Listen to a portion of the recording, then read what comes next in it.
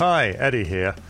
Red and I have used Zencastr to record all of our episodes of Punk Rock Elite because it's easy, browser-based, and it gives us separate tracks that are easy for me to edit. It can also be used for 4K video too. Maybe we'll try that one day.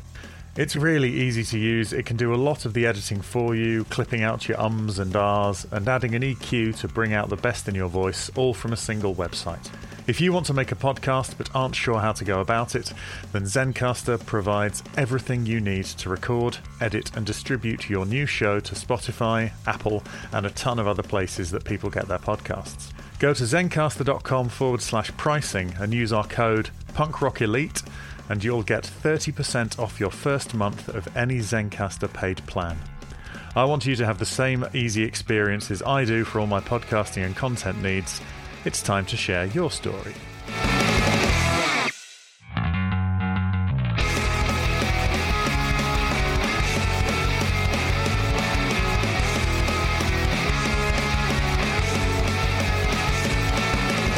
Punk Rock Elite, a podcast about NoFX.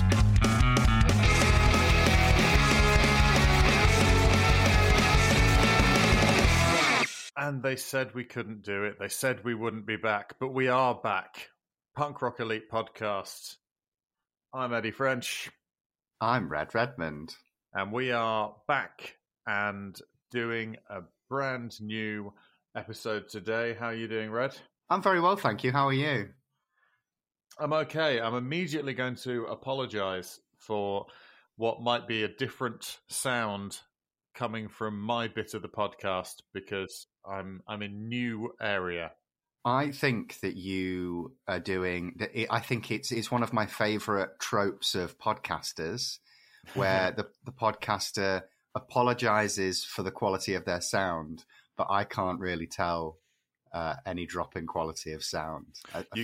A lot of people do it. They're like, "Oh, I'm in a hotel room, so this will probably be shit," and you're like, "It just sounds like normal." Yeah, I know, but the thing is that the moment they don't do that, people will be like, "What was up with that last episode? Sounded like you were in a hotel room or something." And I don't want, and I want to avoid that. So you're so right. Yeah. So basically, outside the window of the room I normally record this in, the place that I live, so the next door neighbours decided that they decided fuck trees. So they hired people specifically on the day and the hour that we record. Interesting. I know. I mean, I have seen them, right? And they are big Blink-182 fans. Right, So yeah. No, it all makes sense. that's it. I saw them the other day. They were hanging out their laundry and they saw a pair of their own underwear and laughed. So I could tell they were Blink-182 fans. We've been thwarted by Big DeLong. Oh, that's what he calls himself when he fucks, isn't it? What's really funny is Tom DeLong, right? And that's a funny name if you're in a... It's a really funny name. It's a funny name, especially if you're in a knob gag band. Like 10 out of 10, it's like nominative determinism, isn't it? Why hasn't he done anything with Trey Cool? You know, like I'm sure there's another punk with like a silly French name. Oh, what's the... I know, but Trey Cool's not his real name. What's the real name of the guy from Leftover Crack? Oh, Francois Sherpatol. Yeah, there's a lot of French names going on, isn't there? There's something, yeah. They should set up a gig in like Quebec or something where they can all be in their native French. Yes, do listen to our guest appearance on the Midlife Punk podcast where we discussed Give 'Em the Boot 2, the Hellcat compilation for more... Oh, I forgot that Francois Sherpatone isn't a part of Punk Rock Elite lore, but is rather a part of Midlife Elite. Midlife... Midlife Elite one day. But yeah, midlife punk podcast. Yeah, that's the one. Yeah, no, we're sort of part of that lore as well. So that's if you want to experience the full punk universe, I'll think of something better. Yeah, no, that's fine. That's fine. Yeah, then you can find us over there as well, which is well worth doing. But yeah, so basically, the punk CU. Yeah. Absolutely, and And so my next door neighbours, the Blink fans. Oh yeah, that was what I was going to say. Blink 182, right? Is Tom DeLonge. You know the name of the main guy in A Clockwork Orange is Alex DeLarge. Oh, okay. That's his surname. I don't think it's given in the film, but in the book, I think it's mentioned at least once. So there's DeLonge and DeLarge. So it's, what do you want, length or girth? Is DeLonge his birth name? Or is it a stage name? And is he a Clockwork fan? It'd be really weird. I mean, come on. The pop punk trio that are Clockwork Orange fans is Alkaline Trio, isn't it? That's not Blink, is it? Yeah. Blink 182, they probably find the Goonies a bit frightening. So, whereas that Alkaline Trio stay up all night just watching the most unpleasant spatter horror, and then interspersed with like a Fellini film as well for the chin stroking. Yeah, quotient. Sure. Yeah. We're coming back. I'm glad I'm bringing back my headcanon for all punk bands now. I've missed doing that. So that's why I'm a bit different because the Blink fans next door are chopping down trees, and so I've borrowed my dad's office room, so I'm borrowing his acoustics and in fact his microphone and interface setup. So there we are. Yeah. But what are we doing on today's episode, Eddie? Today's episode, we're doing some Cokie. Yeah, we're gonna rack up some lines of Cokie. Yep, and snort them directly into our tear ducts as we sob gently for a while. This is not Cokie the Clown, the EP, which we've already covered. Mm-hmm.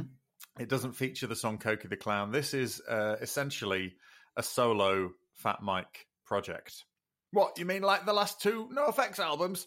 Potentially, there's room for that discussion. But this is... Yeah, absolutely. This is actively a solo album.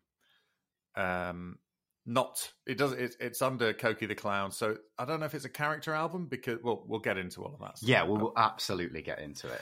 But, yes, because we thought, we've run out of official NoFX full-length releases. We've only got a couple of little songs here and there to cover elsewhere, which we'll probably find all of them and then do them in one episode or what have you.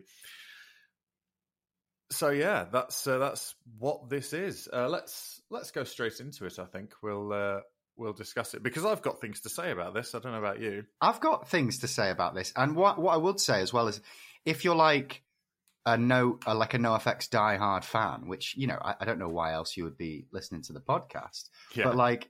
Some really interesting stuff here for, because if you're anything like me, you're like, oh, I'm going to listen to the NoFX stuff. Oh, what's this side album, Cokie the Clown? Oh, I'm not going to fucking listen to that shit. But there's actually some really interesting stuff here. Like, if you are big into NoFX, I would definitely recommend giving this album a listen. Absolutely. So if you've gone away and listened to it, and I don't know why you'd give this, maybe some people like just hearing people talk about films that they've not watched or games they've not played and stuff. Maybe this is the same. Absolutely. It's very hard to give away. No, it's not actually hard to give away stuff on this. We'll see you on the other side of the sting. And we're here talking about it properly now. So Cokie the Clown. Let's start as we mean to go on. Cokie the Clown was released in 2019. Taking all the info from Discogs because there is no Wikipedia page for it. Released on Fat, unsurprisingly. Mm-hmm. There were a couple of music videos, or at least one. There was one for Fair Leather Friends, but they were sort of DIY ones, mainly filmed on Mike's grounds around his house. Oh, okay, sure. It's... Yeah, obviously it's Discogs, so it's less interested in telling me who did what and more that you can get it on spatter colour vinyl. It's really good to know the vinyl's like all different colours. Like, brilliant, Discogs, thank you. Fucking nerd site. Anyway, it says the genre is rock, which I think is a very broad term. But yeah, so we've got 1, 2, 3, 4, 5, 6, 7. It should be 10 tracks, I think. It is 10 tracks. 10 tracks. We have got Fat Mike. Wrote the lyrics, the music. sings. He sings backups. He plays electric guitar. He plays bass. He plays acoustic guitar, I think. John Carey from Old Man Markley does backing vocals on it. I imagine he probably play. It's a fairly incomplete who's who on here. Which does happen with NoFX generally. We found, particularly on their more recent releases, like that they don't correctly credit everyone on the album. Yeah, but also I think because this is sort of just done by, this could be done from the liner notes, but there's definitely like a female backing singer at one point who I thought sounded a bit like Karina Denike. Have a drink, everyone. But it could equally be somebody else because they were mixed quite sort of well in that they didn't stick out. Yes. Travis Barker from Blink-182, who we mentioned, he plays the drums on this album. Oh, okay. Yeah. Interesting. And Baz from the Orchestral Decline and associated Fat Mike projects, he did a lot of the arranging, so all of the strings and stuff. And there's some very nice strings. There's Alyssa Rose is credited as violin. Danny Lohner is credited as producer. He was guitarist and keyboardist from Nine Inch Nails. Oh, okay, yeah. There's a French horn, Andrea (brackets Heidi) Trefethin. That's a good name. Trefethin, playing the French horn. Jess Ivory playing cello, and that kind of thing there. So the cover is sort of like a circus-style poster with Cokie the Clown on it, and then Fat Mike in character as Cokie the Clown hanging himself. We don't normally do trigger warnings and stuff, but it might be a good idea to include one on this episode, to be honest, because there's a lot. There is a lot of, themes of death, suicide, particularly like the death of close relatives. Yep, there's relatives, there's friends, there's attempted suicide, there's assisted suicide. Most forms of suicide. Yeah, I mean, I've described this album as like it's kind of like it's NoFX's funeral march. Sort of. I mean, yeah, I think it sort of is. This is there's a couple of celebratory songs. There are. But even the celebratory ones are very bittersweet. Yeah. So I think it... I've had a really interesting experience listening to this album because I think there's some serious highs and lows. And I think that this album has some of the best writing that Mike has ever done, but I also think it has some of the worst. And that makes for an interesting listen. No, absolutely. And to be honest, I think that's very exciting. I do have a slight story about this. Oh, go on. And it's really weird, right? But basically, there was during the day, I work. I do TaskRabbit stuff. Basically, I build people's flat pack furniture for them, and so I spend a lot of time in other people's houses, building them a wardrobe or a chest of drawers or a sofa bed or whatever. I did a job somewhere around York. Old York, for those listening from the States. It's very old. And it was this sort of I say teenager. It was probably maybe 18, 19, 20, something like that. Very gender individual. They were very gender.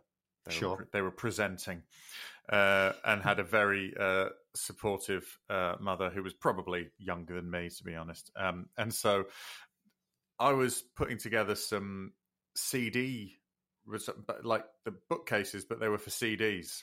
And I thought, oh, wow, a child with CDs. This is exciting. They were like pretty old school.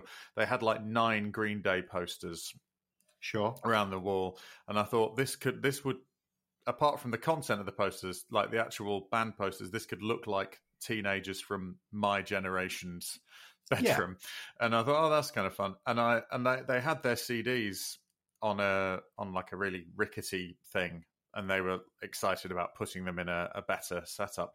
So I was eyeing up their CDs as I was hammering dowels in and whatnot. And I saw there's plenty of Green Day, there's all sorts of stuff. There was no effects, but there was Cokie the Clown. How interesting. Isn't that and I could not tear my eyes away from that shelf. I was just like, it seems so weird to me. Yeah. You know what I mean? And maybe if you're listening at home and you've heard this album, you'll be thinking, that is a strange choice. You go, how to have next to Green Day. And, How interesting. Green Day, some stuff that I wasn't familiar with, that didn't even look like it was punk, but that doesn't mean it necessarily wasn't. And stuff like, and sort of lots of like classic rock. There was sort of Queen, and I think there was My Chem and all that kind of stuff, you know. Yeah. Some who's who of this kind of thing. And then just Cokie the Clown sticking out in the middle of it, and I thought that's wild. So so overall, that's I remember listening to this when it came out, and it was a hard listen. Not sonically, because the sounds coming out of it are actually fantastic. Like overall, the production on it is really, really good. It sounds the way they want it to sound, and it's really, really good. But it is tough because it's very bare, and I don't think anything exemplifies that more than the first song. Yeah, the first song really sets out the stall of the album, doesn't it? Yeah. So we've got Bathtub, which is not very long, but I think the first 30 or 40 seconds doesn't contain any instruments. It is just Mike singing. It's a very impressive vocal take. And I believe the piano comes in just before the halfway point. And even that it's very minimalist piano. Yeah. It's deliberately confrontational with its discomfort. It really, and even when it comes in, like you say, it comes in with single note. It actually sounds like, I mentioned My Chem, it sounds like the Black Parade. You know, it's just that single, it absolutely does. High piano notes. And I know that Fat Mike is a big fan of Let's All Go the Black Parade, whatever that album's called. I think it's called Let's All Go. It's Welcome to. I think it's called Welcome to the Black Parade. So not far off. Yeah, Let's All Go to the Black Parade sounds more like a kid's book. Welcome to the Black Parade. Do you want to go to the Black Parade? Yeah, let's go to the Black Parade. It's not just teenagers that scare the living shit out of him. It's all of this stuff. But yeah, it's this very, very high piano notes, sort of free-form association lyrics. Again, we don't get a lot of rhyming on this album, but Mike doesn't like rhyming. Structures are played about with a little bit, although they're fairly standard structure, verse, chorus, verse, for a lot of these songs. Apparently, I believe he said that he recorded some vocals for this album, like curled up on a sofa in the corner, like clutching the microphone. I'm guessing this was one of those then. Yeah, that's what I think. Apparently he had like a vodka bottle and the microphone and was just singing in the control room. And apparently that's very similar to how Kurt Cobain insisted on recording Something in the Way off of Nevermind. That's interesting. The Batman song, as it's now become known to a whole generation. But basically they had to mic him really, really close because he was just like barely strumming the guitar, barely singing. And they were just like, no, Butch Vig was just like, no, let's just do it this way. And then when they put the cello on it, they realized that Kurt's guitar was like wildly detuned. So they had to like detune the cello to get it the right and stuff like that. So yeah. So it's, but yeah. Could have done with a fart joke, maybe. Yeah. Yeah. Travis Barker was right there. Not on this song, actually. I don't think there's any drums on this one.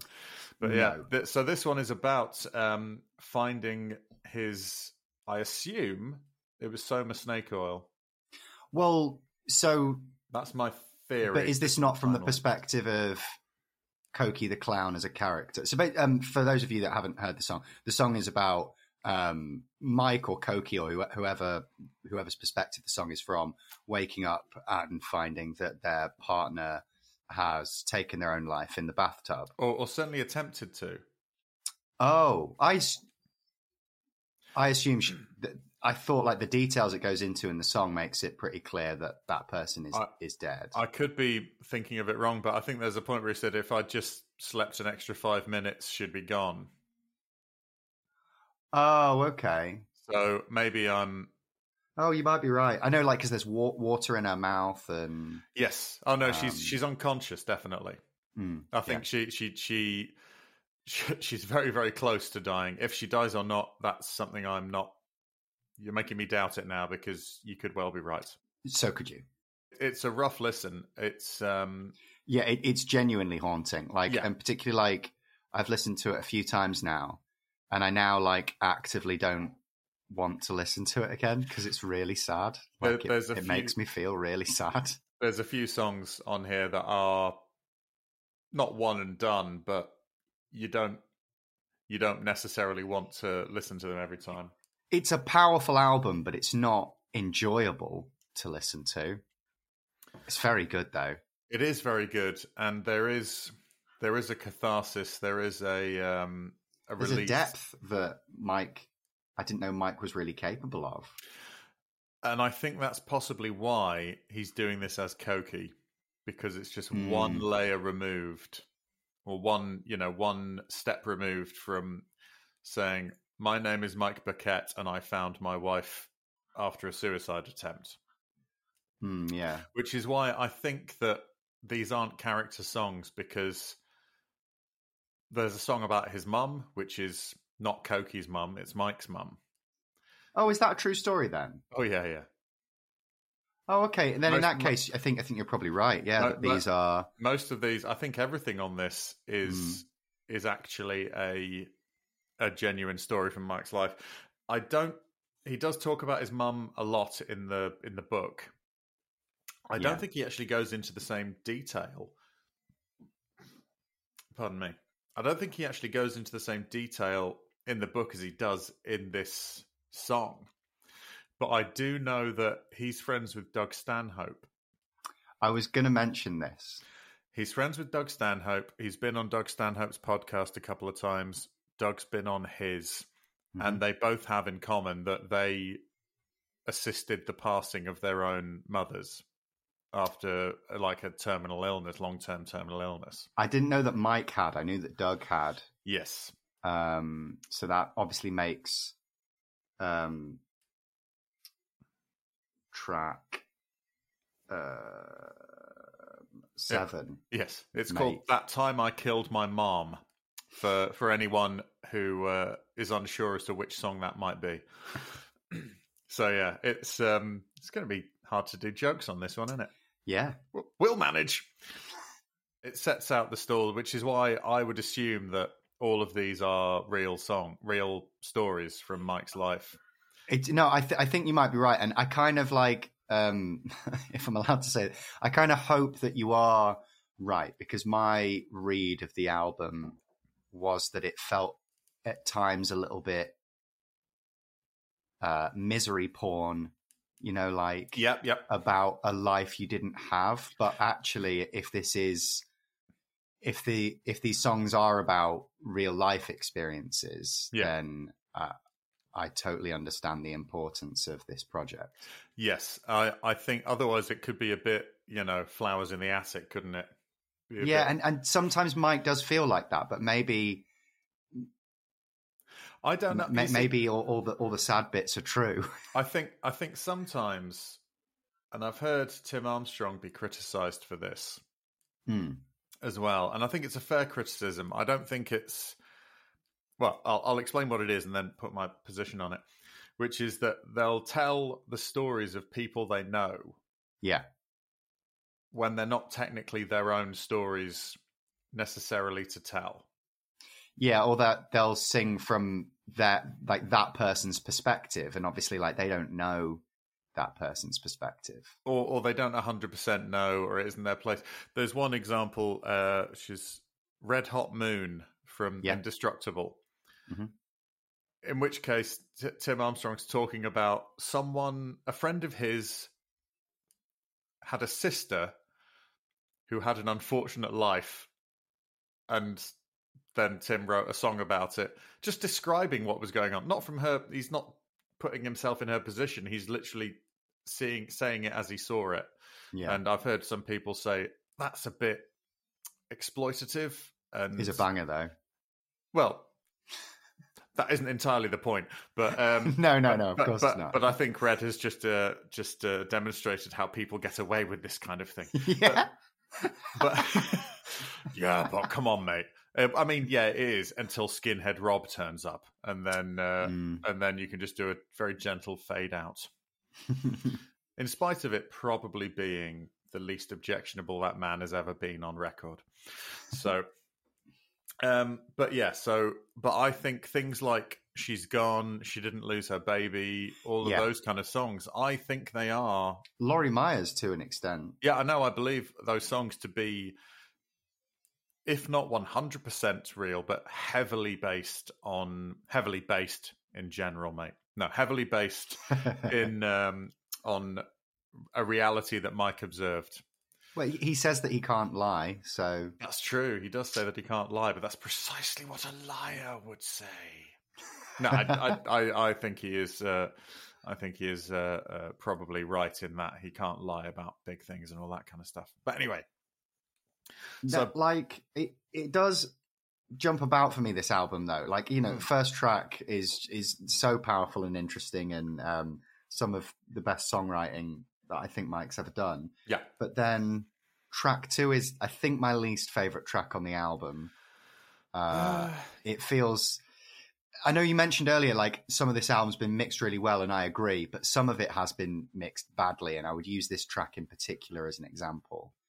It might have been mixed badly kind of on purpose. Like, I do think this is how they want it to sound. I think everything on this album, whether one enjoys it or not, is deliberate. Yes. I don't think anything's been left up to chance or, that'll do. I think this is very They want things to sound a bit disjointed, a bit uncomfortable. Yeah. For me, like, everything on track 2 kind of sits in the same place in the mix. Like, everything's quite loud and fighting for the top spot, you know, the vocals, the violin, the drums, the piano. That fucking piano is a bit much. Track. Yeah, I mean, Fair Leather Friends, track number 2. Yeah. I mean, I do feel his pain on this, but I think this is sort of... I mean, all of these songs, for the most part, appear to be grief. They're all grief based. Because he's grieving, or sort of there's a potential grief, or there's like grief adjacency in Bathtub, because he's grieving before it turns out she's actually all right. Because I'm fairly confident that it was an attempt, but didn't. Yeah, sure. Because I think it was. I think it's about Soma Snake Oil. I'm not 100% sure. They were divorced by this time, but she did do the artwork, or some of the artwork for the album. So clearly on. But then Fair Leather Friends is much more about Soma, and talks about how after they divorced, loads of people were like, "Oh, thank God you got rid of that whore." Aww. And how, because she was a dominatrix, a sex worker, people were very, very sniffy. And he talks about, I find that so weird in punk rock circles. 'Cause it's not like Mike's hanging out with, Creed. An accountant from some rich neighborhood. Like, he's hanging out with, he's hanging Fletcher out with, from Pennywise. Yeah, I was about to say exactly Pennywise. Fletcher, the prude. It's like he's hanging out with Matt Skiba and stuff, and and all of these. Yeah, I mean, I don't know who he's talking about, because he's not naming them specifically, because he's like, if you're listening to this, you know who you are. But he finds out that people stopped inviting him to places. People, started talking smack, and if they did, that's really, really shitty, because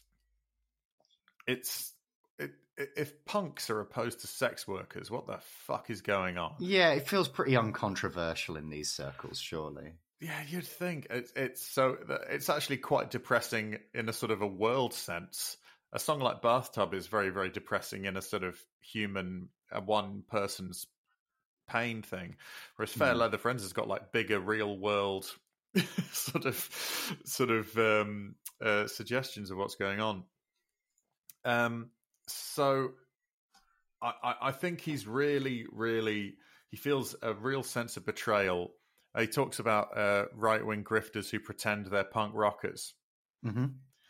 And I think there probably was a thing of, I mean, if a man goes out with a sex worker, there's immediately a group of men who they may be friends with, they may not, who are going to be like, oh, what a cuck. Wouldn't let my girlfriend do none of that. And all that kind of stuff. And it's like, okay, you don't have to. Is she asking to? Whatever, and all this kind of stuff. So I think there is I think you're right. I don't necessarily care for the mix and all that kind of thing, but I think the sense of betrayal is palpable in it. Yeah, absolutely. And even the songs which don't necessarily work or are not particularly as good, or as high quality as the rest, still carry with it an authenticity which I don't think can be dismissed or contradicted. Yeah, absolutely. I think that's fair. And so there's...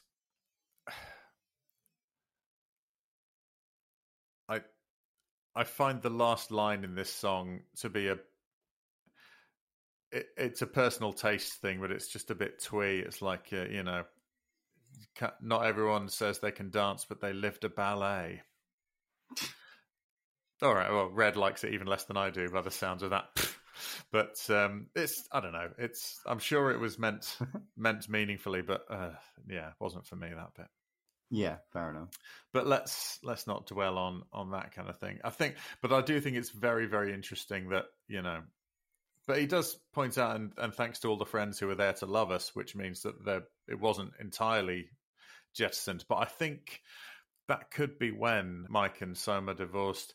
Mike got his little Six Flogs place and sort of invited those people that I think he felt supported him more, like John from Old Man Markley, and his wife and girlfriend and stuff like that. So those people who were a little bit less uptight about sex work maybe became more of a crutch, a social crutch, or a personal crutch for Mike to lean on. I think he maybe was slightly estranged, and then also with lockdown, where he could only really see them and Sam from Get Dead because he didn't pay attention to any lockdown.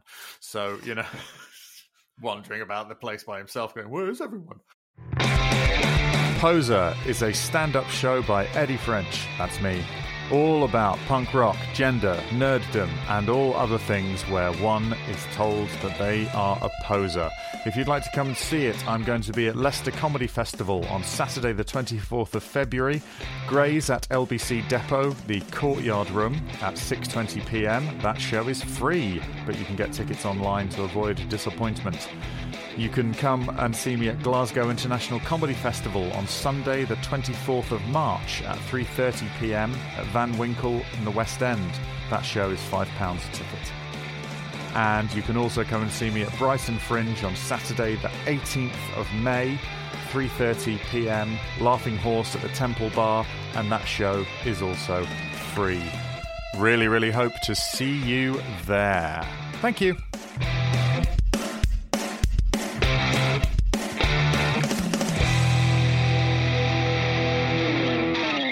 Okay, so the Queen is dead. This isn't a particular highlight for me, I've got to say. Oh, really? I think this is one of the better songs. All right, I don't dislike it, but it's sort of it's a farewell song to Naya, whoever Naya is. I don't know, but clearly a scene fixture, someone cool who's gone. It really reminds me of the Frank Turner song "Long Live the Queen." Yeah, I think a lot of this album is very Frank Turner. Like, there's at least 3, maybe 4 tracks, particularly towards the end, where I'm like, these just could be Frank Turner tracks. And I mean that in the best of ways. Sure. Now, I mean, it's sonically different to "Long Live the Queen," but it's that thing of the party's not going to be the same without you. We're going to have to carry on, but it's not going to be as good. Mm-hmm. But we'll carry on. God, my chem are permeating this episode like nobody's business. I don't know what's going on today. I think it's the chorus just saying Naya Naya over and over again. I find it a bit, I don't know. It's a hook that doesn't quite hook me, I suppose. So maybe that's why. Fair enough. It's not, I don't think any of these songs are bad, which is really refreshing after doing single and double album, isn't it? I think track 2 is a bad song, but I don't think I'm comfortable calling any of the other tracks bad. I don't know that it's bad. I just think that it maybe compared to the rest of them, I'm not sure it holds up. But yeah, if you think enough. It's bad, that's entirely fine as well, of course. So yeah, do you have anything else about The Queen is Dead? I noticed there's a bit where Mike does his own backing vocals on this. I thought it was quite funny. Yes, he does do that. But also, he uses John Carey from Old Man Markley now to do his backing vocals because John Carey can imitate Mike. Oh, that's interesting. But he's got a broader range. So it could have been Mike, it could have been John. But yeah. I think on this particular track, I'm pretty sure it's Mike. No, actually, now you mention it, I think you're right. It's like same register and yeah. This is also the one that's got it has that harmony thing, which I've definitely heard in NoFX tracks before. I can't do it when it's just like one vocal, but like they do like an arpeggio of notes and then harmonize within that. And I've definitely heard that on a NoFX track, but I can't think which one. I keep thinking it's that one about Mondays, but Monday is my favorite time of year. Yeah. Oh, that also. But maybe it's not. Deadbeat Mom from. I think it's that actually. Yeah. Yeah. Whatever. It's that. That was the longest time by Billy Joel. That one. Sorry. For the longest time. Yes, that one. It starts off with the harmonies and then goes into the solo. It is good. I like the arrangement. I like all sorts of things on this. It's just not up there in the, it's not in the top half for me. Like I say, outside of Fair Leather Friends, I think Fair Leather Friends for me is the one that gets the most woe is me. Okay, yeah. And it stops being sort of righteous and starts being a little bit tantrumy. But I can see where it's coming from. But I think I find like a lot of like the kink shaming and all of that. Like I find it all weird because I've come I have a lot of friends in a lot of very sex positive circles, and I don't. Normally if someone like gets involved in like BDSM and stuff, like my experience is that you don't lose friends. It's that you find a wonderful new community of friends that do understand what you're into and what you enjoy. Yeah. And so like, to be honest, the same way as if you took up Warcraft. Absolutely. You know what I mean? Like, absolutely. Or whatever it was. Or if you went to an allotment and started doing that, you'd like just make more friends. Yeah. Who just, because your current ones don't have that interest, but you find new people who do. It's that kind of. So I don't always understand this. All like, I miss all of my old friends. Like, why? They sound like dicks. Don't you want to hang out with all of your new friends that fuck each other? And like, I don't know. I suppose it depends how you do it because. Absolutely. I mean, the thing is that we all know someone who suddenly got into a thing and it became their entire personality. Sure, yeah. We all know a burlesque artist. Yeah, of course, yeah. And that doesn't mean we're opposed to nude/semi-nude performance art. Mm-hmm. It means that we don't need this new 50s dress festooned individual telling us all about pasties.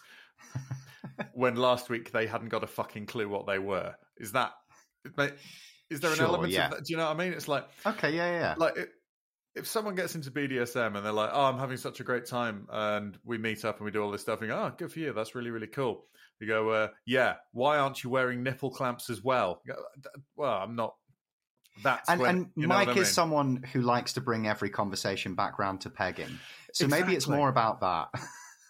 I think it's a very punk thing. I think it's punks only really like to talk about their shit because then they can prove how much realer they are than you. So it might be, you know what I mean? Yeah. It's like, I went out to a restaurant the other day. Was it a punk restaurant? No, it wasn't a punk restaurant. The food was nice. So I'm not victim blaming here, but we also know a lot about the personality of Fat Mike, and that has to be taken into account. Absolutely. This does not exist in a bubble. But again, I can fully believe that.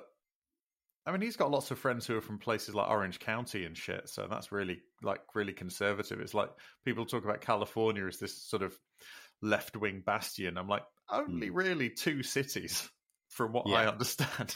Only really Los Angeles and San Francisco, and everything else is kind of methy, isn't it? It's mainly meth, I think. If you are from California, do let us know.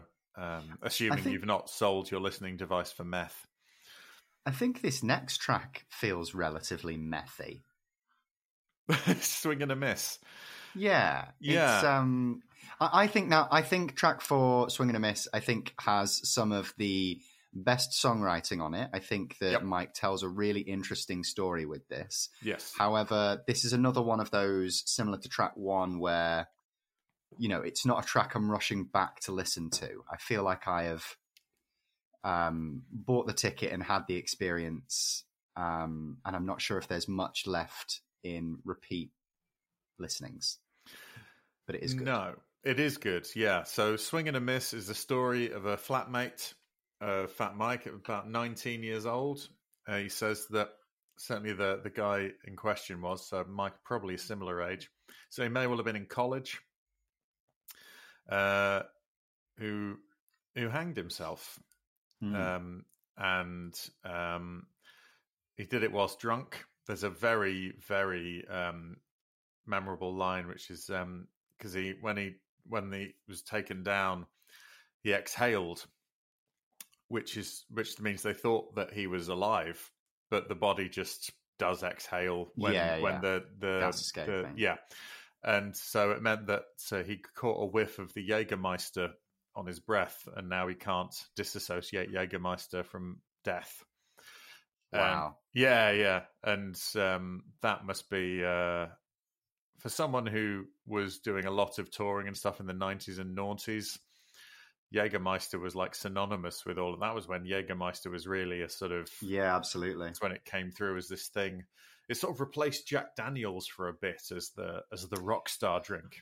Yeah, well, I'm pretty sure it was it Metallica or Motorhead that were behind the marketing? Well, obviously they weren't behind the marketing, but like they endorsed it.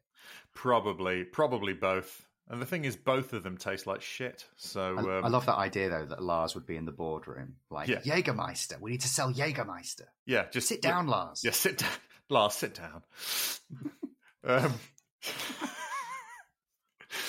I love the way Lars eats cereal, takes a spoonful, puts it in his mouth, gets up, walks around his kitchen island, sits back down, takes another spoonful, gets up, walks around his kitchen island. He's burning off the calories as he puts them on. It's incredible. But I think, because basically I think Jack Daniels got famous because Lemmy drank it because it was probably really, really cheap shit whiskey, which is what it is. And then everyone went, whoa, and because the bottle looks kind of cool, it's square, it's like, oh, wow, this is good. And, oh, look at me, I'm drinking Jack Daniels, fucking hell. People were like, oh, it's the best rock star drink ever. So then they were like, right, put $10 on a bottle now because now we're top shelf, baby. And Jägermeister thought, what can we do with our little regional herbal-based digestive meant to be sipped at the end of a meal? I know, we will mix it with an energy drink. It's like marketing genius, these guys. It's like it's like if Buckfast tonic wine decided to be legit. Doing shots of Bucky. If you're not familiar with Buckfast tonic wine, used to be my festival drink, that Buckfast and Red Bull. I was much younger and much stupider, but yeah, you could only really do it once a year. Sorry, we're talking about this this horrible, sad thing. So the story being is that his Jerry, I believe, is his name, and he tried to kill himself the previous day. Mike had said, "Don't do that," and then he did do that. And they there's all this stuff about how they hadn't cleaned the blood. He'd tried it the day before and cut himself. Yeah. They hadn't cleaned the blood away, so when his parents came to get his stuff, there was just a patch of his blood on the floor. They talked about splitting up his record collection. You know, just like picking at it like buzzards. Someone stole his truck, and while his girlfriend was there, just being rightfully upset. And it's just a real... I've written in my notes, it feels like a confession that's being done in lieu of therapy. Yeah, which I think a lot of this album is, and hey, a lot of Mike's work in general, I think, is in lieu of therapy. But I do think 10 or 20 hours of therapy would be beneficial.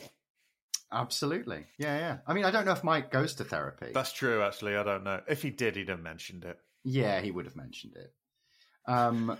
I also think that this track, if you took the vocals out, it would actually make quite a good Minecraft track.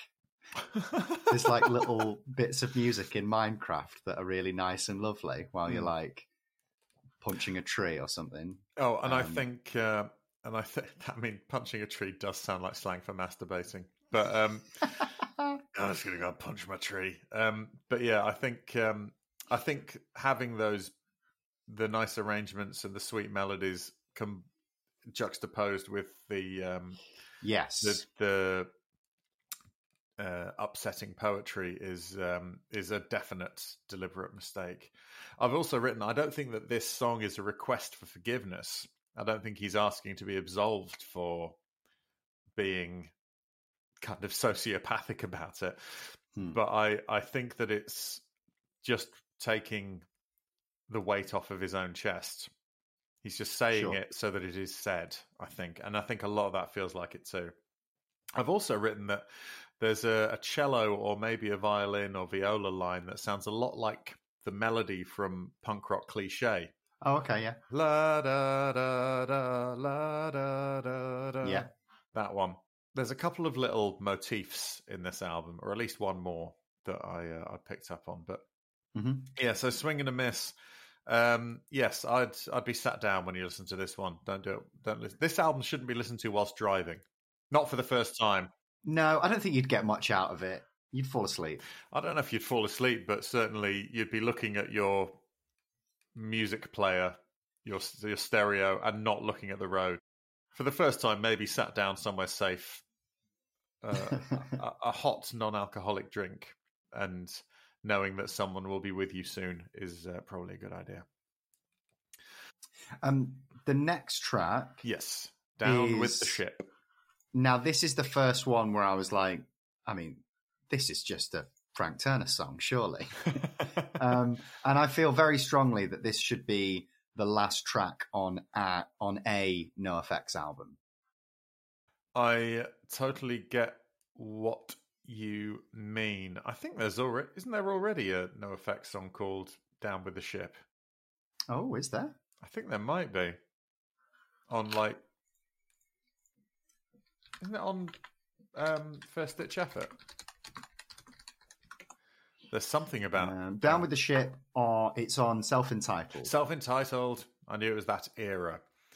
Well, it's not that song, definitely. So there's two. No. So that he's written two songs called Down with the Ship. That's interesting, isn't it? Have any other artists written two songs with the same name? Anyway, it doesn't matter. That's a very short podcast episode. Yes, it is Fat Mike. Okay, we'll see you next week. This is a very cello-y arrangement, and I think this song may be what inspired his Fat Mike Gets Strung Out project. Yeah. Because, and I think it's really, really good, and the arrangement's really, really nice. I initially thought that this song was about NoFX. Sure. But then the more I listened to it, I think the more it was just about how Mike doesn't go. He doesn't leave something when the going gets rough. He'd rather stay with his friends and ride it out, or with whoever's doing it. It's about people who just bow out of a thing and just go, yeah, no, this is getting too rough. And he's not necessarily saying that's a good thing. Yes. He's saying absolutely. He's saying he's doing it. Yeah, there's a great line in it. I take the less beaten sociopath, which is a very Fat Mike lyric. Mm-hmm. Also, the instrumental break sounds like, the viola break sounds like the instrumental from "I Will Survive."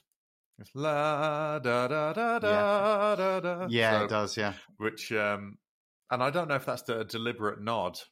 It's like, I'm going down with the ship, but I will survive. I don't know. It might be. It might be. That's only just occurred to me. I thought it was just a coincidence, but yeah, I do. Yeah, this is kind of Frank Turnery, because it displays a huge amount of self-knowledge and self-awareness. And it's about maritime bollocks. Frank Turner absolutely loves the sea. He does. Do you know what? You're absolutely right. You could make the Frank He wishes he was a pirate. He'd love to be on Our Flag Means Death. Oh, he'd love it with a accordion? One of them. Yeah, hurdy-gurdy or some shit, yeah. I think... I think you could... I bet when he's not touring, he's sat at home playing Sea of Thieves like a virgin. Do you know what it is? I know exactly how this happened. I say that because I played Sea of Thieves like a virgin. Yeah. Touched for the very first time. I reckon, right, what happened was he wasn't really into video games, and then he got confused by Assassin's Creed Black Flag and went, oh, fuck yeah, that sounds great. And then it turned out to be a stealth game with pirates, and he went, I like the pirates bit, this is good. I don't have anything to back this up, but I am certain that Frank Turner has played and enjoyed Monkey Island. I absolutely agree with you, because he's precisely the right age for it. Right. It's precise. Yeah, absolutely. So I'm just waiting for his next song, How Appropriate, You Fight Like a Cow. On his new album, Ahoy There, Fancy Pants. Yeah, I think that's definitely how it is. It's about the sea, or it's an analogy to do with the sea, which is even more Frank Turnery. Even more Frank Turnery, yes. So is Wessex particularly coastal? I can't think. It's down south. It's down south. That's near it's closer to the sea than I am, in fairness, so it could be. I do quite like it. But I think the other thing that's very Frank Turner about it is that it puts the negative aspect of what they're sort of celebrating to the front, going, yeah, I know that this isn't good, but the rest of it is, so shut up, which I like a lot. It's that, getting in the way before someone has a go. I think that is a good one.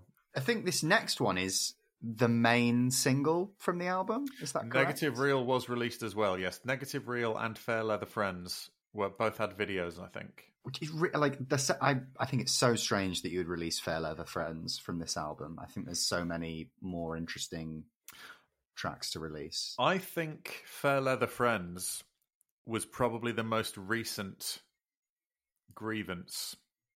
Maybe, yeah. Because a lot of these, there's like the thing from when he was 19. Yeah. I don't know when this lady Naya passed, so that might have been recent. But certainly the thing with his mum was, 2006. Yeah, I was going to say. Because he sings it in the song. So that's, 15 years before. 13 years, but, So I think that's... So I think that might just be because it was so raw and recent, and because he'd only just sort of fairly recently divorced from Soma, and people had started coming back into his life, or trying to, because they were happy that he was no longer married to a sex worker and all that kind of stuff. I like the harpsichord. Yeah, I think it certainly makes it a unique sound on this album. Like it sets the track apart from the others. So I think that this one is social isolation, isn't it? Mm-hmm. It's how he feels alienated from the majority of society. Now, he said before that ever since he went to see The Curious Incident of the Dog in the Night, Yeah. that he suspected he might have autism. Right. Or some sort of neurodivergence. I don't think, as far as I'm aware, I don't think he's actually undergone any testing or anything. No. But it's just sort of gone, well, I might be. But he also doesn't seem to have a problem with how he exists because he's found ways of making his life how he wants it to be. Yeah. And so I think it's basically about the relief of not having to mask anymore. It seems, not to diagnose too much, but do you get that vibe from it? That's what I mainly took. Yeah, no, I think you're right. I think there's some. I think it is about sort of like, oh, I might be a bit different, but I get the feeling from Mike that he generally rejects kind of medicine in general. Like, I don't think he's someone that goes and gets a lot of things checked out. He doesn't seem to undergo therapy or get anything really diagnosed. I mean, I think when he went to rehab, obviously there's a therapy element, of course, to that. So he will have done that, but I think that was about because he basically went, "Oh, I was taking pills," because he said my drug use only became a problem when I came off tour and carried on using, which I never normally did. When I was off tour, I wouldn't really do drugs. Yeah. Or drink a great deal because he had stuff to do. He was in the studio, or he was, the only time he's ever used while recording, for example, was on First Ditch Effort. Mm-hmm. So he's singing California Drought about what he thought being sober would be like. Yeah. Because he was sad because his musical had failed. He was getting a divorce, X, Y, and Z things were happening. Mm-hmm. Well, not musical hadn't failed, but his musical had fallen through, all of these things and all that stuff. So, yes. And then, he said, when he's being the sub in an S&M situation, he basically he doesn't have time to think, or he can't think about anything because of what's going on. So it's sort of he's like, I feel this, I feel no difference between pleasure and pain. Yeah, that kind of thing. There's a lot of stuff about pain in general in this song. Like one line I noticed, the only time I ever fit in is when I wear a second skin. Yes. I'm pretty sure that's about tattooing.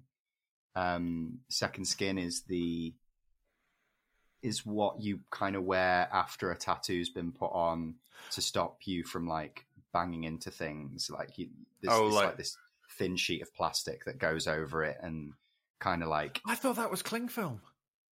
Well, they used to be cling film, but second skin is a specific. Oh, they've developed a more porous or something. Yeah, it's just much better. You can keep it on for a week. As long as it doesn't congeal too much, and your leg won't get all sweaty and unpleasant. And right. I understand. Just means it heals a little bit quicker, a little bit safer.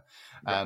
But it sounds like it might be specifically about that because with the rest of the song being so clearly about pain and how pain distracts him. And I think there's also keep in mind all of these songs are being done while he's dressed as a clown. Yeah, well, actually, it's funny you say that because on this particular song, I've written down, this clown isn't very funny. Yeah, but which clowns are? Oh, I've seen funny clowns. I've trained in clown. There are funny clowns. They're just really pretentious. I mean, I'm talking about the like the circus ones. Because it's not like he's doing some great Dr. Brown stuff going on. He's literally the smiley face and the pan stick, But I think so. I mean, it's an Augustine clown, isn't it? The classic one with the white face and the red cheeks and stuff like that. You would absolutely know more than I do on this, I can promise you. But there is a very famous clown academy in Los Angeles, and I would be very surprised if Mike wasn't somewhat familiar with it. Right. And they do teach quite traditional clown. Like, it does come from Big Top Circus Clown. Oh, okay.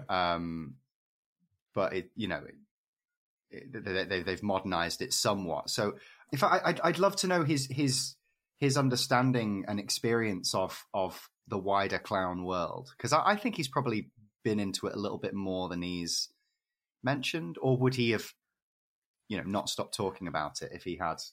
If he'd done any clown training, he would have mentioned it. Not necessarily like training. I'm sure he's not trained, but like, has he been to a clown show? Like, has he seen Red Bastard, for instance, who is like a really interesting American clown who I would have thought Mike would fucking love. He's LA based, I believe.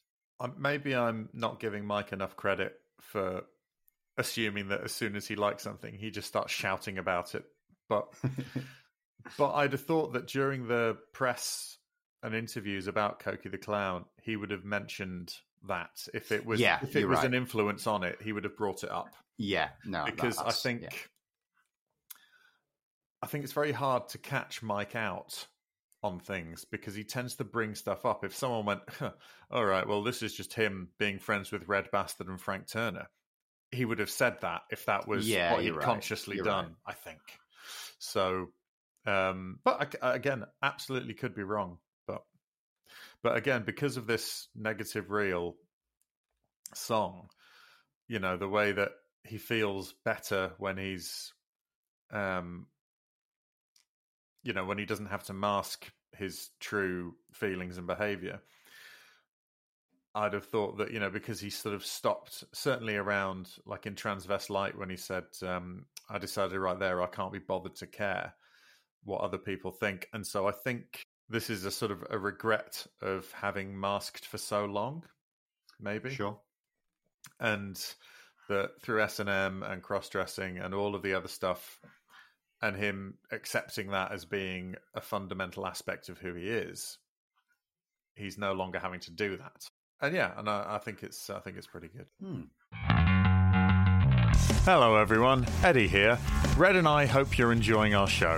If you have been and would like to help us make it a little more easily, then you can donate to us at our Ko-fi page, which is ko-fi.com/punkrockelite, or you can look in the show notes for our link tree. If you can't help us financially, we totally understand, but would love it if you spread the word to other people who would like this podcast. We thank you for your continued support. We massively appreciate it. Back to the show. We come to possibly the song that's most talked about from this album. Yeah, well, in my notes, the first line says, proper song. Yes. I've written, couldn't find any info on what this one is about. No, I'm lying. I could, yeah. No, that's that time I killed my mom. So, yeah, detailed in the hepatitis bathtub book. Mm-hmm. The fact that even when it's not him, he's still boasting about how much drugs his family can do. Not even 50 pills was enough. I'm trying to do jokes because this is such a sad thing. But yeah, it's a defense of what his mum wanted. I mean, I'm pro chosen death, so I consider it to be something he shouldn't have to apologize for, really, as there should be things in place to facilitate this kind of thing. That's just... And my understanding in America, it's this isn't illegal. What he's done. I don't know. Because it's probably state by state as well. It is probably state by state, that is fair. California, I'd imagine, to have more lenient laws in general because they tend to, but I don't know that for sure. That's a generalization. I heard a podcast recently that was recorded recently as well with Doug Stanhope on it talking specifically about that. Right. And he was saying about how when the ambulance arrives, he was terrified about how he was implicated in it. Mm-hmm. And like the first thing he said was like, she's in there, but I didn't, like, it's not, but like the paramedics were nothing but understanding, and were just like, oh no, this is absolutely fine. You have Oh wow. done what you feel is necessary, and it is okay. Like there's no legal recourse for what has happened here. Yeah. So I presume Mike was in a similar situation. Yeah. And now Doug Stanhope has killed over 90 mothers. America's Harold Shipman. Absolutely. But with punchlines to back it up. Because that was the problem with Harold Shipman. He never did an open mic. My girlfriend's grandma was a patient of his. Oh, wow. Yeah. Must have been when she was younger. Not that much younger. All right. But he didn't. Yeah, I think he went for people at the end of yes. like at the end of life. Yes. But he didn't tell them about it, which is bad and wrong. No, very much a murderer. Yes. If you want to have a look at Britain's most boring serial killer than Harold Shipman, a real true crime cul-de-sac, you'd think with the body count, you'd be like, whoa, how come there aren't so many stories about this? Because motherfucker was dry. And he never really explained why, did he? He just kind of like killed himself in prison. I don't think he actually like ever explained it. No. It's strange because in the same album, only a few songs later, he talks about how his mum was quite distant and she was absent in a lot of ways. Yeah. And wasn't particularly there for him.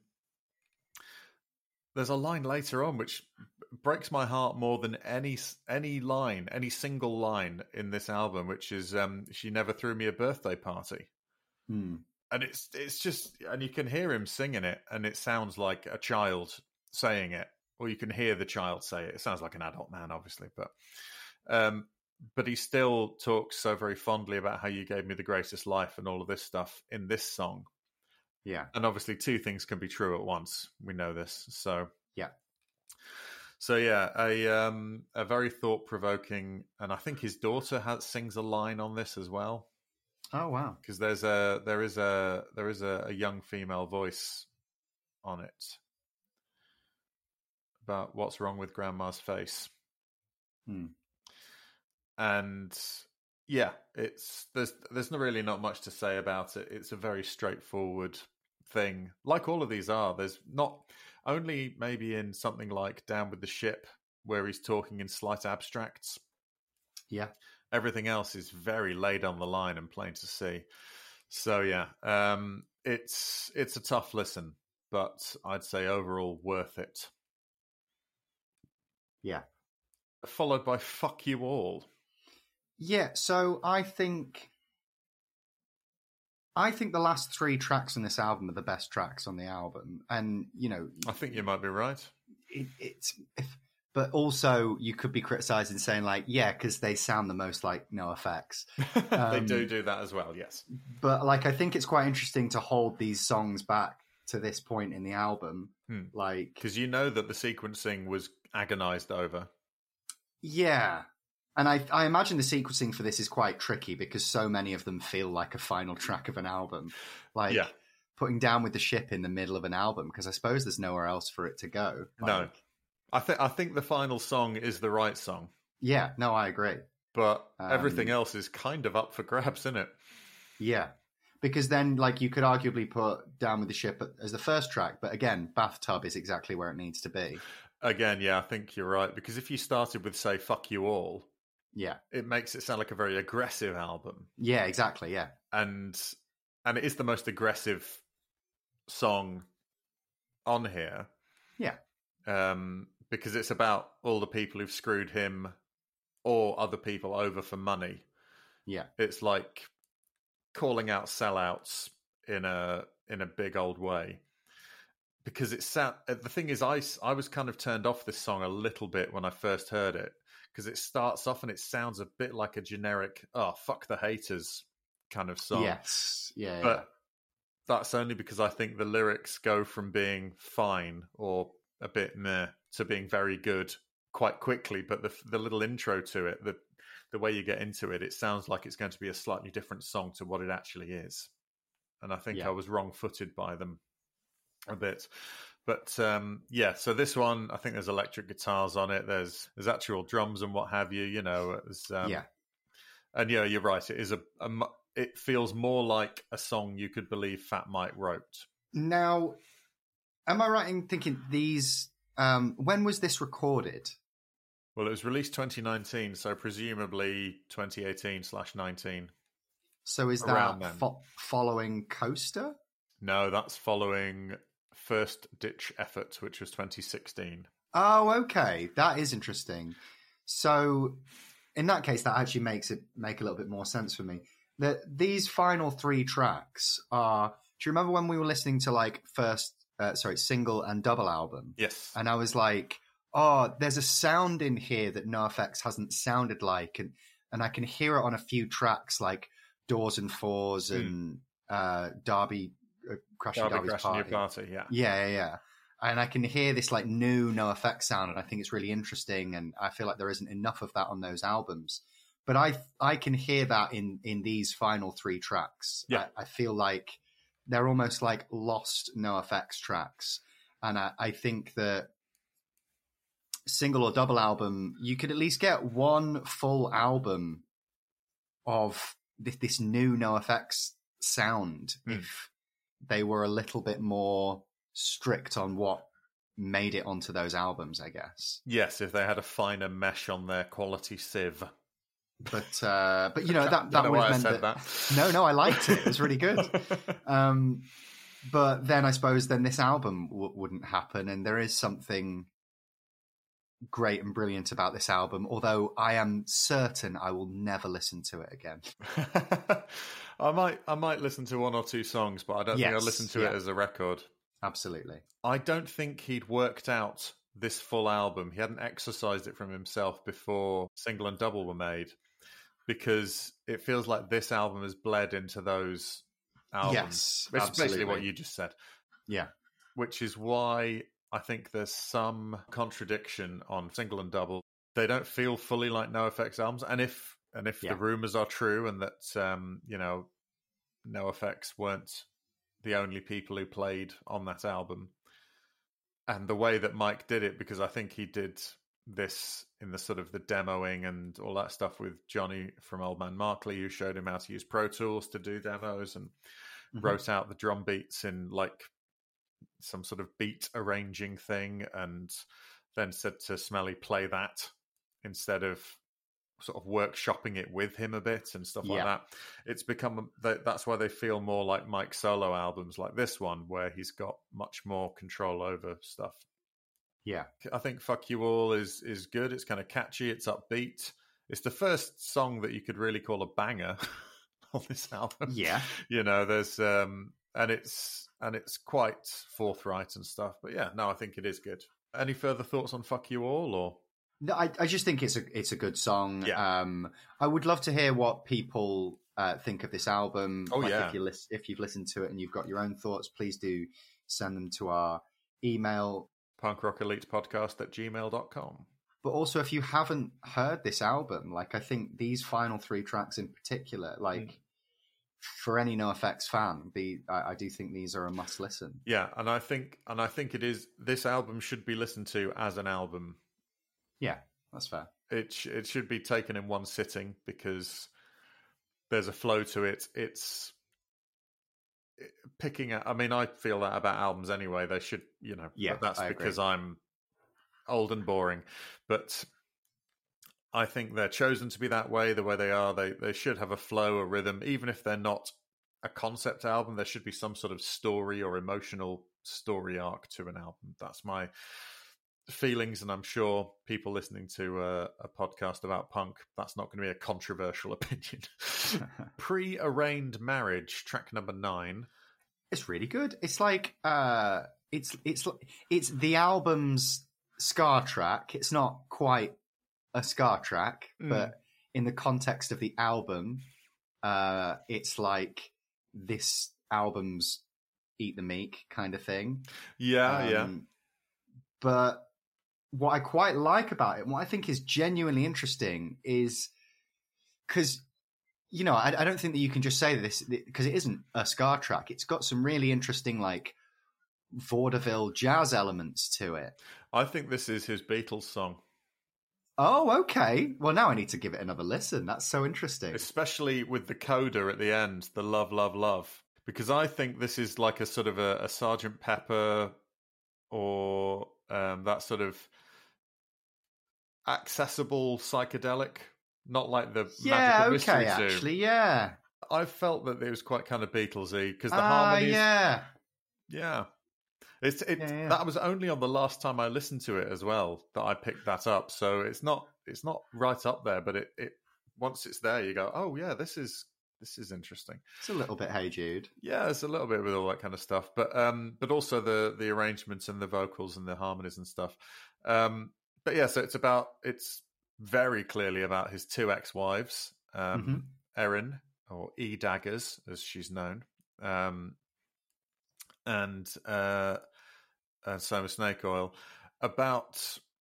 It's a very betrayal laced song. He feels betrayed by them. There is the irony of giving a dominatrix the upper hand. I understand the S&M dynamics. Don't at me.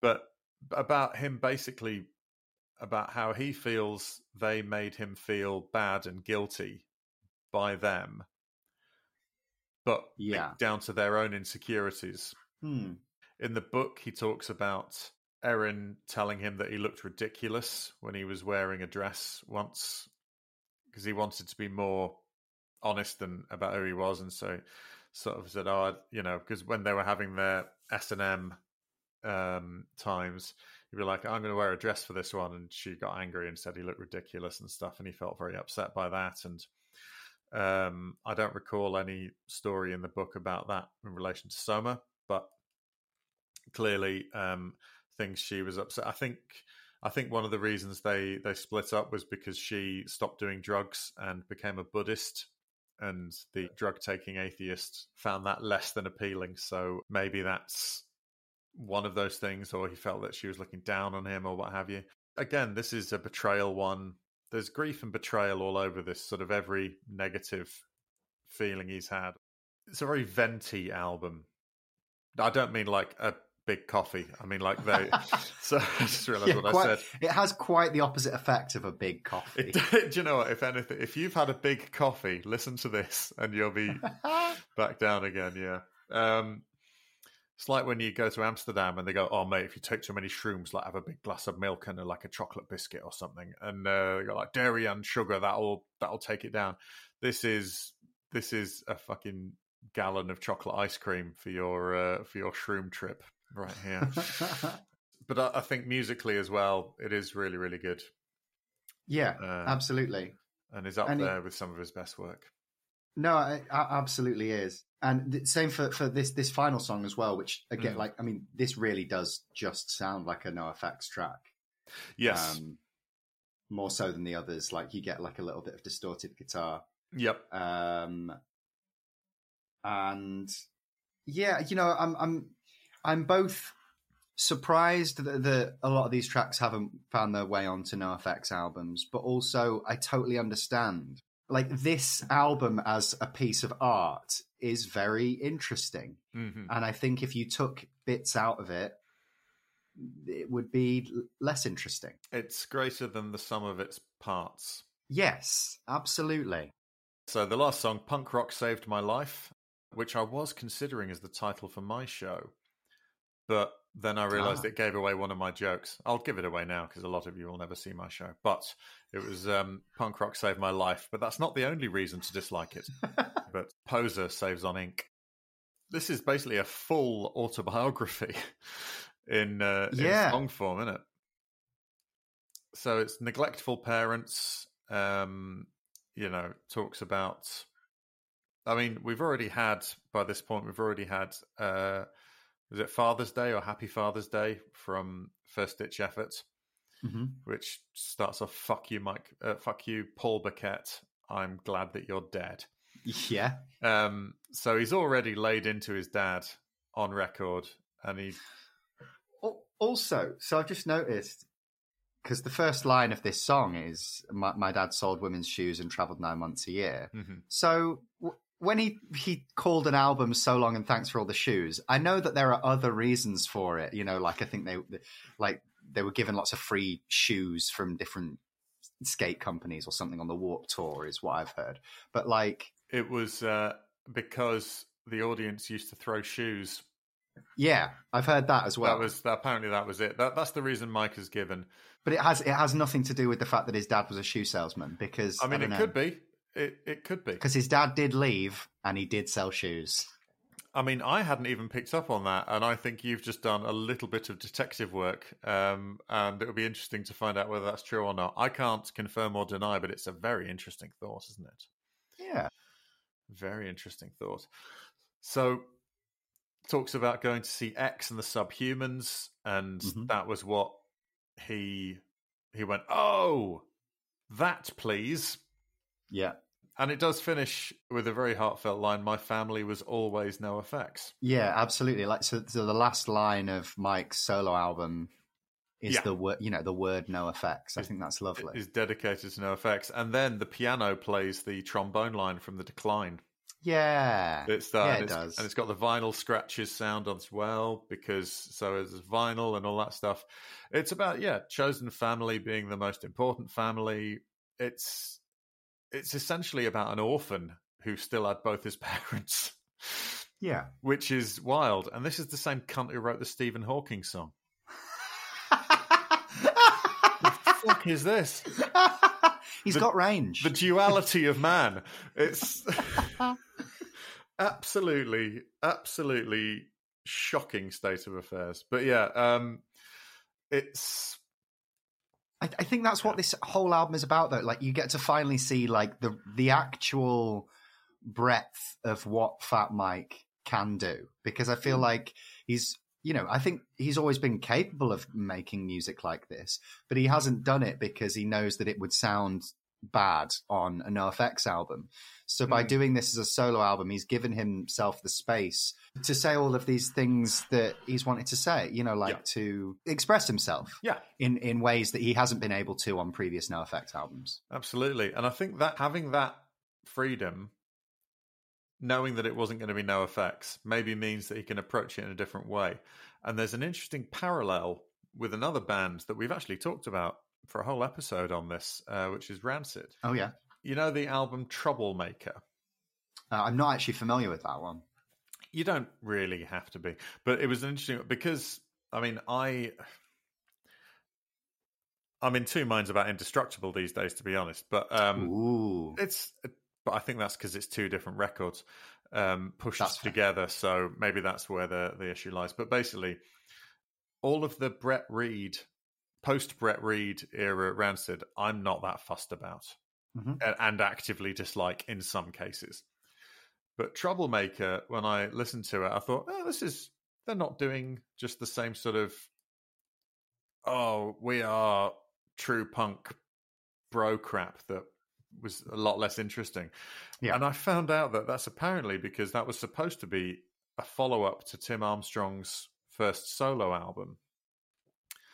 But Brett Gurewitz convinced him to make it as a Rancid album. So there are songs that are a bit more introspective, that are a bit more, dare I say it, emotional than what Rancid was putting out. And it made for their best album in over 10 years. That's interesting.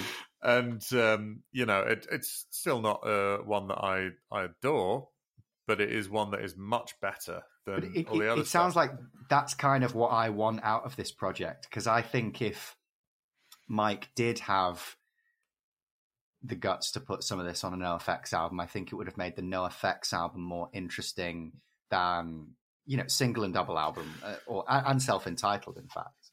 Yes, although keep in mind, self-entitled's a weird one, because right after that, not right after it, but after that came First Ditch Effort, which I love. Yes, I think is their last great album, and is a really great album. I know we're not in 100% company for believing that. No, absolutely not. But that's fine. But yeah, I think if there was a bit more of this and a bit less A bit less 72 virgins for me. Oh, it's 72 hookers. 72 hookers. Yeah. Not even that stuff, because that happened before this album by 2 albums. Of course, yeah. I keep but getting but stuff like a lot of the more rose-tinted spectacles of what punk used to be like and stuff like that. And I suppose when you're in a bad place, emotionally, mentally, you do look for comfort. Mm. And if your comfort blankets are being tied to a post and beaten and old punk from the 80s, then those two things are going to be present in what you're doing a lot more than if you were feeling pretty good about yourself and the world. Maybe, I don't know. Yeah. I'm going to be gender about this, but very often a woman will text one of her friends and go, "So how are you coping?" And they'll be like, "I've just watched all 6 Bridget Jones Diaries movies in one day." You go, "Oh, you'll feel better soon." You know what I mean? It's like that sort of comfort deep dive. And people, everyone does it. I was just thinking of a real life example I remember being told about once. So don't at me, genders. I think if we'd have had one more of these instead of single and double, then the next NoFX album, assuming there was one. And assuming, because there potentially will be one as well. Like they have said that they will be still making stuff in the studio, but not necessarily touring it. They've said that half album, that's coming out. And then Everyone's an Idiot But Me or something. Everybody is stupid except me. But then they did that sort of No FXX box set, which had like 10 songs on it with an acoustic version and a demo version of each one. And apparently that's making up quite a lot of the next releases. So they've already shot that load, which is a bit annoying, because I think a lot of people were annoyed about single and double is that I think they released like 4 songs off a single album before it came out. Yeah, there's only 10 songs on it. Yeah. So it feels like, that drip feed thing doesn't feel great, but that's the thing. When you put out 7 inches, they will make their way onto the internet. People will get to hear them first and what have you. But anyway, what are your closing thoughts on Cokie the Clown? I'm really glad that I actually took the time to listen to this, because I know that I wouldn't have left to my own devices. And I feel like I have a much richer idea of who Mike is as a person and an artist as a result. Yeah. I get a lot more insight into him from this album than any of the most recent NoFX albums. Probably of any NoFX album, really, because it's so personal. I think after this album, any subsequent album was going to feel like he'd put a wall back up. Oh, also, I'm really glad that you have explained how true to his life experience it is. Yeah. Because when I listened to it, the few times I listened to it, I got the feeling that this was all through the eyes of a character. Because that's kind of the story set out. Like this is the Cokie the Clown. He didn't call it Fat Mike's album. He called it Cokie the Clown's album. So I do think that gets in the way of it telling its actual story. And I think that's probably deliberate. Yeah, I think he's muddying the waters. For other people's case, probably more so than his own. Do you know what I mean? Like if he's talking about his divorce and, people he's known who've committed suicide, he's doing it for other people's anonymity as much as he is his own. Well, that's the thing, is that, Cokie the Clown is sort of an avatar. In fact, I think the second skin and the mask that he wears is Cokie the Clown, because people see him as a fat doofus on drugs. Yeah. And and he's like, all right, if you want that, if that's what you think I am, I'll be that. But I'll be the honest thing that you allegedly want, but I'll do it whilst being the literal clown in clown makeup. I mean, it's very possible that someone referred to him as Cokie the Clown, like on a tour or something, or said, "Oh yeah, Mike. Oh yeah, you mean Cokie the Clown? Is he going to be around here?" And that kind of thing. And I think he might be going, all right, well, if that's what I am, then I'll be it then. How do you like your Cokie the Clown now? That's possible. It might not be. I think it's definitely come from something like that. More so like the EP of Cokie the Clown. Yeah. I think it's definitely come from something like that. I think so, but he's really taken to this idea of him being. He's saying, all right, is this what you want? You want, all right, well, I'll show you what is under here. And so this is technically, Cokie the Clown I mean, this might be a metaphor that he'd not even thought of, because I've only just thought of it. Not that makes a difference, but the idea is that you've got an album with Cokie the Clown written on it, and when you take out what's in the middle of Cokie the Clown and listen to it, you get this. Maybe that's the perfect metaphor. Unless you listen to it digitally, like I did, in which case that doesn't work at all. But Mike still thinks in vinyl, remember, so... Yes, I'd say if you have an interest in NoFX as people, I'd say read the book, because you get all of them in there, and then listen to this album, because some of the stories you'll be familiar with because they get talked about in the book as well. But I think Mike got very sick of people thinking that he was a... We all saw what happened when Tom DeLonge very earnestly said, oh yeah, as well as doing this song about doing a fart on a girlfriend, I also know that aliens exist among us and are trying to communicate with us and all this stuff. And people are like, and then you did a poo on them? No, they just exist. And then you jerked off, right? No, So maybe that thing of being earnest about something you genuinely believe and hold dear is something that people can treat you if you've got this caricature that people know you as, maybe, and that's what the masking is and all that stuff. So maybe. Or maybe it's just a set of stories, the saddest stories he could think of, and he thought, I'm going to be a clown and do it. I don't know.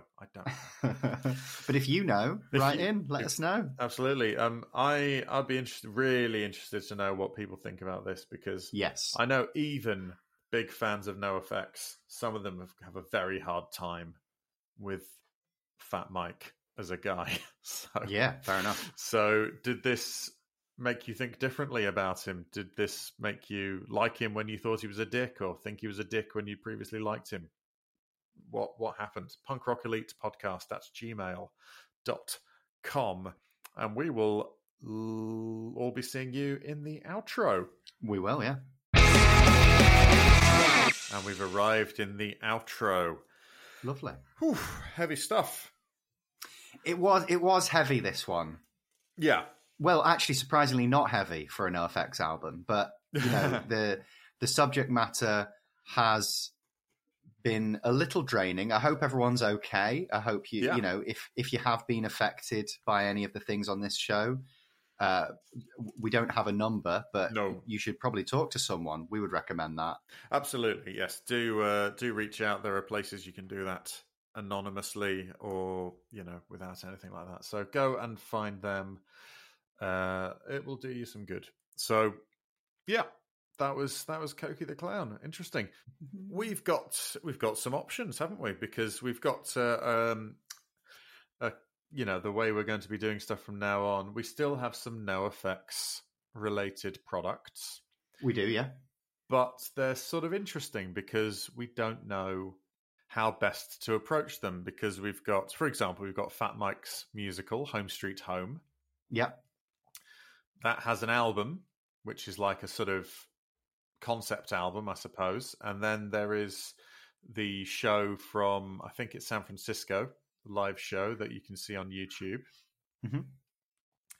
So is that 2 episodes or 1 episode or what? It's probably at least 2, isn't it? Because potentially.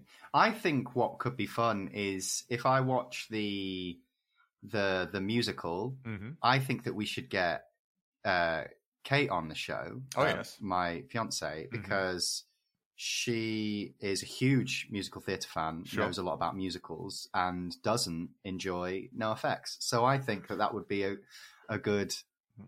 keeping him... She would be a good barometer. Yes, well, the thing is that certainly on the album, I think Fat Mike only sings one of the songs. Oh, okay. Which is that one on the NoFX, which is the one on Coaster. Come on, Agony of Victory. Yeah, because NoFX do that one. But in the musical, of course, he's not in it at all. It's all like music. Oh, that's interesting. It's all musical theatre types. It's like cool. A proper musical. Matt Skiba was supposed to be in it, but he couldn't do it night after night. He was supposed to be the cop.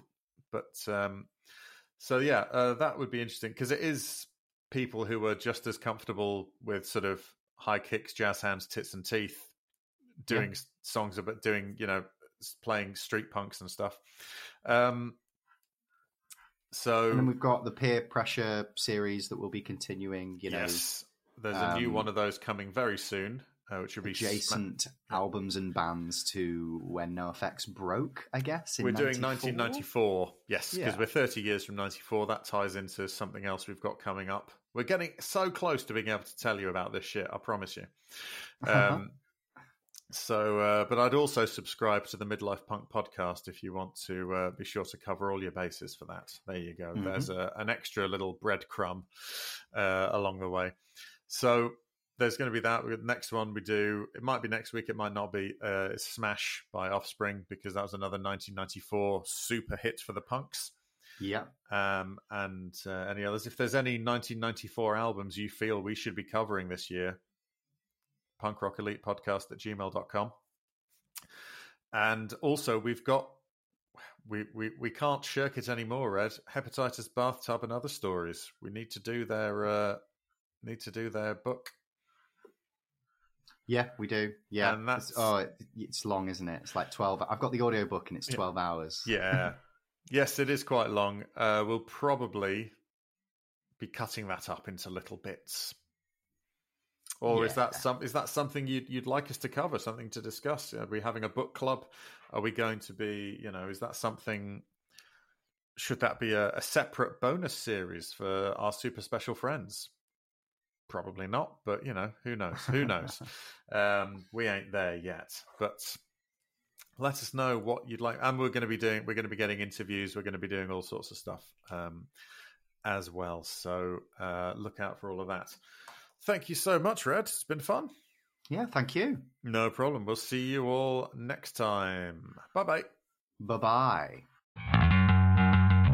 Thank you for listening to Punk Rock Elite. It was a Pick Scraped and Fruitcake co-production by Eddie French and Red Redmond. If you're not following us on Instagram or subscribed to the podcast, please do. The main theme and production was done by Eddie French. Please contact us at punkrockelitepodcast@gmail.com. Thank you.